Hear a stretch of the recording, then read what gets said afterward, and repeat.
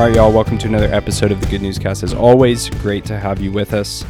Last week on the podcast, we talked God and his decrees.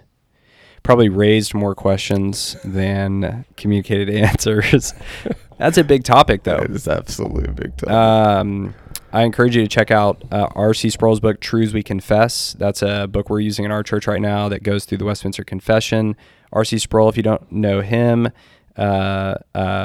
theologian, passed away a couple years ago now. Yeah. But brilliant and writes in an incredibly readable, down-to-earth way. That's kind of his legacy, is being brilliant, but also just such a clear communicator. Check out his book if you want to dive into that subject more. Also, you can jump into the Westminster Confession of Faith. Do you know any other good books come to mind on God's sovereignty, decrees? There's a classic one by a guy named Botner called Predestination and Election. That's a classic. Okay. There's a Putting Amazing Back into Grace. Oh, that's the one I would say to by get. Michael Horton. Yeah. That is the one to get. Yeah. Yes. If you want some more introduction, not like super technical, tougher reads, Putting Amazing Back to Grace. And then obviously if you want to dive deeper into Michael Horton's brain, his systematic theology. It's fantastic. So clear, good. so good. Anyway, today let's talk creation. Yeah. So maybe I'll ask you a couple questions. Unfortunately. So you're gonna be preaching on creation. Yes. Right. And so are you going to start off with all the different theories of creation? Yes. Is that how you're going to start off the sermon? Yes, because I'm well versed in all of them. No, one of my covers. So we're recording this ahead of my sermon, and then this will come out after my sermon to keep you guys fed weekly on our genius. Yes. J. Gresham Machen, I've told you this before, but he's on record when all the kind of evolution, creation debates, blah, blah, blah, really hit the scene. Machen, who I don't know the best way to describe him, but somewhat legendary in American Presbyterianism. Yeah. In terms of a thinker, writer, pivotal seminary leader. founder. Yeah. So he basically excused himself, if that's how you say it, or recused himself, either one. Yeah. Basically backed out of the argument, said, listen, I don't know enough about the creation account to really weigh in on some of these debates. So I hide behind his cover a little bit to say there are various views that I think are within the bounds of being faithful to look at the Bible and say, this is what I think about creation and the age of the earth and how to interpret Genesis 1 and 2. And then I draw the line, of course, on things like a historical Adam. Sure. If you don't have a historical Adam, then a lot of the rest of the Bible is lying. Yeah. But I think, anyways. But it's important to not read science where the Bible's not intending to speak on science. Yeah. Right. And so think that Moses is addressing evolutionary theory when that wasn't on his historical original context. So it's very important. It's like looking at the intent of the original historical meaning is letting the scriptures be the authority and not even well-meaningly create some view of science that changes in 20 years, and you made the Bible stand on that science. Like, oh no, the science teaches that, I'm a young earth creation guy and the Bible's teaching that, and then science proves whatever that's not, and you made the Bible say that it's speaking about science, particularly a scientific theory, and then when that scientific theory crumbles, the Bible crumbles because you made the Bible say that when the Bible doesn't. I just think one of the ways to kind of look at that is to just, the Bible has its intent and it has its agenda. It doesn't have ours. So you want to get into the Bible's intent and the Bible's agenda, the Bible's theological meaning, rather than import our own into it and make it say things it doesn't say. As though God's people, when Genesis was written to them and for them, as though their greatest need at the time was to know how old the mountains are. Yeah. You know? Correct. as though that was on the Yeah. mind of Moses. Yes. Their biggest need right now is to understand how old Mount Everest is. All right, so let's go with that. So what is? Oh gosh. So Moses, Yeah. the Israelites, they're coming out of Egypt. Mhm. They're somewhere on the way to the Promised Land, or maybe they're in the Promised Land at this time. But the first 5 books of the Bible are coming together during this Yeah. time period, and they're given Genesis 1. They're given the Yeah. creation. Why? Why would you need to be told about Genesis 1? It seems like it's so removed from the desert, Yeah. right? So- And of slavery in Egypt. So this was right when I started thinking about my sermon. I kind of knew early on, like right away, I had this gut feeling that to understand, for our people when I'm preaching, to understand Genesis 1, it is going to be so key that we understand original audience, original context, how they would have received it and understood it, and how it was meant for them. Because I know that so many of us today have been put in this position where we approach Genesis from a totally different place. We approach it from like 6th grade science class, you know, again, like it was written primarily just to answer scientific questions. Then when you realize that, okay, this was written to Israel in the wilderness, or maybe, I mean, depending on where you land on the year, maybe they're kids, but essentially this generation of people that the illustration I'm going with is C.S. Lewis and Narnia. It's what is really making it so clear to me that in Narnia, you have winter. You have winter ruling the day, this brutal, bleak, dark winter, ruled by the witch, the White Witch, and everyone's under this winter. And that is an easy illustration for Israel. They have been in slavery.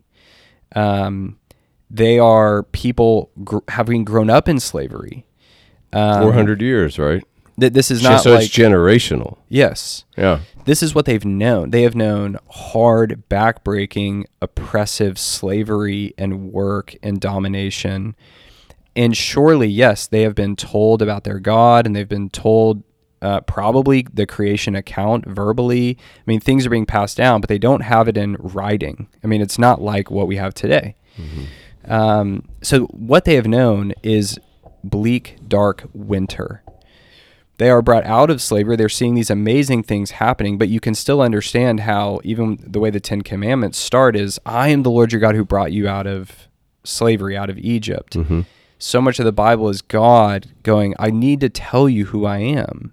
They need to know more of who God is and who they are. Where in the world do we come from? Who are we? Who is our God, and what is he like? They've probably heard competing creation stories where you have multiple gods at war with one another, and then creation comes out of it, and you've got the God of the deep waters, and you've got the sun god and the moon god, and they've heard these competing creation stories. They're in winter. So for me, my sermon is going to take that picture and really go, we ask 2 questions in winter. Number 1, has there ever been a springtime? Has the grass ever been green? For this generation receiving this book, depending on when Israel got it, perhaps the answer is no. Yeah. I mean, it's never been spring for us. Yeah. So I wonder, I have this echo in my heart that perhaps it's been springtime before. And perhaps more importantly, will it ever be springtime again? Yeah. If you can tell me that maybe it's been springtime before, it's going to give me hope that perhaps the winter's going to break, right? Aslan is going to shake his mane, and the grass is going to go green, and the sun is going to come out. Okay, so in that reality, Genesis 1 and 2 hits, and you read things that I'm calling it the true legend. It is the true Narnia. It feels like Narnia to us. It feels like a distant land that I would get through a magical wardrobe where there's nothing, and then all of a sudden God speaks with ease and creates everything. And what he creates again and again and again, what does he say? It's good. It's Yeah. good. Yeah. It's good. And I was telling you this in the car, I think on the way back from lunch, that think about that. We live in winter time where we look around us and we basically go sin. We just observe the world. Sin, evil, brokenness, decay, death. And all of a sudden we're reading this account of a creation that repeatedly is saying good, good, good, good. Oh, and by the way, behold, very good. Like, just do not miss this. Springtime, life, no sin, no death, no decay, not broken. God creates. Okay, so springtime, there once was a springtime. So we are building hope now that perhaps another springtime is coming, right? And then the spectacular reality that God creates with ease. He puts to shame all these false gods who have claimed that they're the creators in the account in different ways. He speaks with ease, no sweat, no need for a nap, no energy lost. And then to show the love, John Calvin, the paternal, fatherly love of God, he creates Adam and Eve, and he says, it's all yours. I just spent days creating the cosmos, all for you. It's just stunning. It's all for you. You are the rulers of this world. Rule it, take care of it, subdue it. It's all for you. It's a gift for you to rule, just like me, right? To be this Lord over the world, like I am the Lord over the cosmos and over you. To represent me, to show forth something of what I'm like. Calvin goes into how the world is huge, and God just says, listen, I've made just, millions of square miles for you to just have babies and fill it all up. Just get after it. It's all yours to enjoy, Anyways, so it's just a stunning account of springtime. And then here, to not go on super long, okay, the question is this. We, as you have said, we are the authors of our sin and condemnation. I'm obviously not going to get into that. You're going to get in that next week or when this drops this Sunday. Okay, so winter set in, and we are the authors of winter. We authored it. Winter sets in with the fall of man. So really, maybe more importantly, what I'm saying is Genesis 1 is saying, hey, you have an origin of springtime, and it's coming again. And sure enough, and this is what I'm going to say. My answer is springtime will come again if God gets to work again. So God rests on the seventh day. Is springtime going to come again? It will come if God gets to work. We have jumped in a pit we cannot get out of. We can dig our way out, and we look up after digging for days, and we're deeper. It's worse. Springtime will come if God gets to work again. Sure enough, Jesus shows up, and what does he say? I've come to do the work of the Father. He goes to the cross. What does he say? It's finished. The work's done. So God got to work again.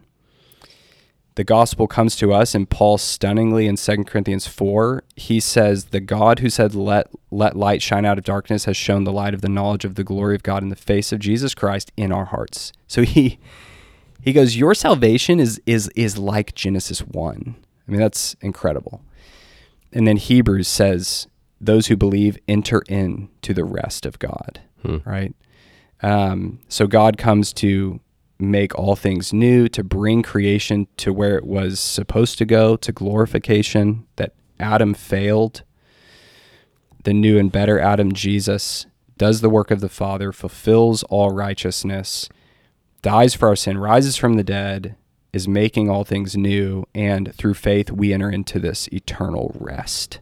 And one day, winter will be decisively, fully, finally dealt with, right? So awesome. The power of winter's been broken, and winter right now is just passing, right? Yeah. It's just passing. It's passing. One day spring will break, no more winter, all because of Jesus. So that is basically my sermon. That's great. That's basically good stuff. So Genesis 1, creation story. It seems like it takes one chapter, 2 chapters at most, right? And then 3 to the rest of the Bible is winter. So interesting. Yep. So we have 2 chapters in the Bible that aren't in the context of winter. Yeah. Yep.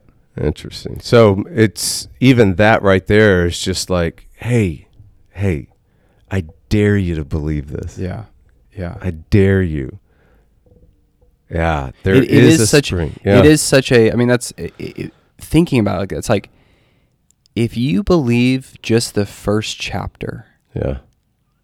it will change everything. Yeah. If you believe the first chapter, that there was a time, there was a day of springtime. And even what do I mean by springtime? This is what I mean. I mean life with God in his presence, cool walk in the middle of the day, Mm-hmm. where working the garden is not thorns and thistles. Working feels like a cool walk in the middle of the day. Yeah. The sun doesn't scorch you. Feels amazing. Yeah. Life with God, not a care or worry in the world, no fear, no shame, no guilt, no sin. Mm-hmm. Right? It's like, putting it that way, yeah, it's like, if you believe just the first chapter, changes everything. Sure does. It's really good. So that's what's coming. That's how the Bible starts chronologically. But remember that Genesis chapter 1 and chapter 2 are given to a people who have have recently come out of slavery or in the wilderness, are trying to make sense of life, trying to make sense of themselves, trying to make sense of what just happened to them and the evil that was done to them, trying to make sense of these cosmic swirling powers that seem to be primal and evil all around them, trying to make sense of even what we looked at last week, circumstances, what other people call karma, fate, trying to make sense of their marriages and their kids, and Genesis 1 and Genesis 2 are given to those people. Mm-hmm. Are you trying to make sense of yourself and trying to make sense of this world that has been crazy, a little more crazy than it has been for the past 2 years, and now even globally, internationally, we're seeing another aspect of crazy on display with Russia and Ukraine. Wouldn't it be fascinating if Genesis 1 and Genesis 2 is actually given to help you in the midst of that kind of dark place? Mm-hmm. Winter. Mm-hmm. Infuses meaning. I mean, right when the Bible says, in the beginning, God, just that goes, okay, that seems to start actually making sense a lot of my life. Mm-hmm. Because I have a sense of morality of good and bad that I can't explain where that comes from. I have a sense in my heart, Ecclesiastes, eternity. I have a sense of something bigger, a creator, something bigger in like purpose. I have a sense of purpose. There's no way that this world is just literally without meaning and purpose. Yeah. I can't explain it. I can't explain any of these things. And a lot of the scientific community is telling me is, yeah, it's all random. Yeah. It was an explosion. You're a collection of cells. None of this matters. Yeah. But what the scientific community can't do is explain away the fact that we can't come to grips with that. Yeah. We just can't seem to wrap our head around that. Are you sure this is all random? Yeah. Are you sure that morality just comes out of stardust? It makes me think of, it's so good because it makes me think of if I walked into my room, if I walked into the kitchen of my house and let's just say, I just walk in and there's a cake and it has my name on it. Right? Yeah. My first thought isn't, oh, look what evolutionary theory produced. Yeah. Yeah. No, my first thought is, who made that for me? Yep. I mean, that's as basic as it gets. Now, we look at the creation today and we don't think like that, but that's how we should think like it. It is like a birthday cake that has your name on it, and you know somebody made it for you. And that's just a cake. I mean, think how simple a cake is. Right. We're talking about, again, we'll end it here, but we're talking about like the human eyeball. Yeah. I did this with the youth. I said, think about the chair you're sitting. If I put a chair in this room, would you come in here and go, who made that? Or, that's interesting, just came out of nowhere. And that's just a stupid chair, right? What about the human eyeball? What about the fine tuning of the universe? I mean, anyways, I'm going to go into a little bit of science stuff because so many scientists, even non-Christian scientists, are now starting to admit, they're starting to go, we really can't explain. We can't just say like, oh, it's just always been, everything in the universe is saying there seems to be a point of creation. It's good. Anyways, all right.